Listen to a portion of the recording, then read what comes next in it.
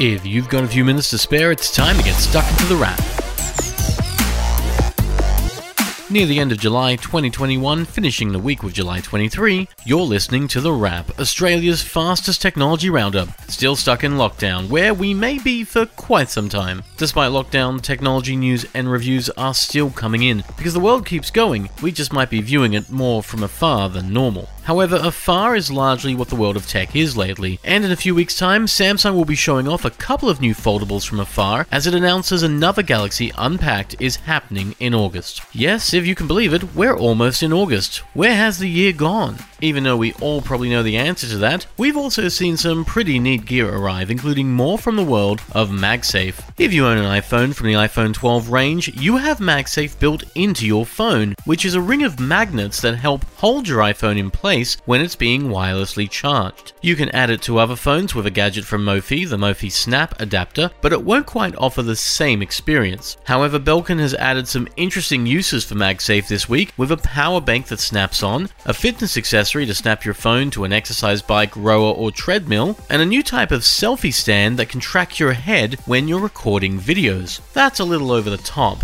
but sometimes we like over the top, which is certainly a way of describing a new speaker system from Sony. Called the A9, it's actually 4 speakers that talk to each other independently, using microphones and good design to bounce sound and make 4 speakers sound like 12. It's a rather unique take on making speakers sound like they're coming from all around you, but perhaps surprisingly, it won't support the 3D movie sound offered in Dolby Atmos. It will support spatial audio from Sony, but not Dolby's equivalent, and at little over $2,000, we don't know why. Sony does have a soundbar with Atmos support coming in the A7000, but that's a standard looking soundbar with 7-channel surround. Both of these will grace stores and homes in August though, with fairly big prices. And they're not the only high price gadgets we've seen this week. Razer has a super fast laptop coming in the Blade 17, sporting almost 5 GHz of power, a fast graphics chip, a 4K touchscreen, and around a $5,000 price, because it's not a cheap laptop by any stretch of the imagination. Rounding near the same price are a couple of fridges with a touchscreen built in because, yep, the internet fridge never really died. That's coming in Samsung's 2021 edition of the Family Hub fridge, the 6th generation, if you can believe it, with a 21.5-inch touchscreen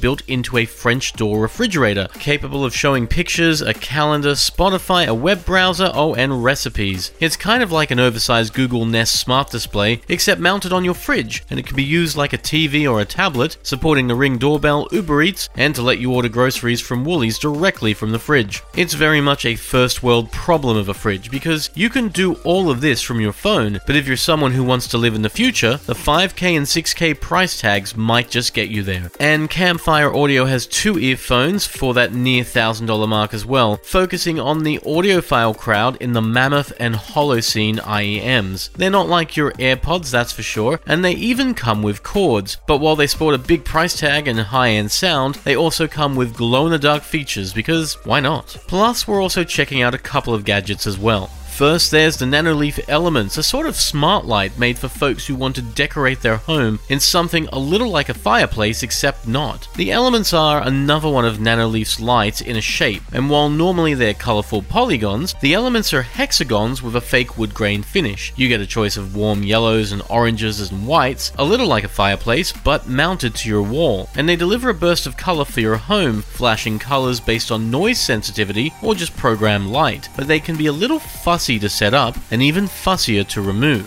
Finally, we're checking out the Oppo Enco X, Oppo's latest take on the AirPods Pro, offering noise cancellation, wireless charging, and IP54 water resistance, making them ideal for a walk in the rain, but not swimming. Not that you'd really want to, because these are for listening, with balanced sound engineered alongside Denmark's Dyn Audio, offering plenty of detail, but a questionable fit and controls that need work. We don't think they have enough drive to beat the Sony WF-1000XM4, the current benchmarks, but at $349, they're $100 less and a good take for folks looking for an AirPod Pro not made by Apple and made more for Android than anything else. That's all we've got time for now, so you've been listening to The Wrap, Australia's fastest technology roundup. A new episode can be found every week at Listener, Spotify and Apple Podcasts. Otherwise, have a great week, and we'll see you next time on The Wrap. Stay safe, stay sane, and take care.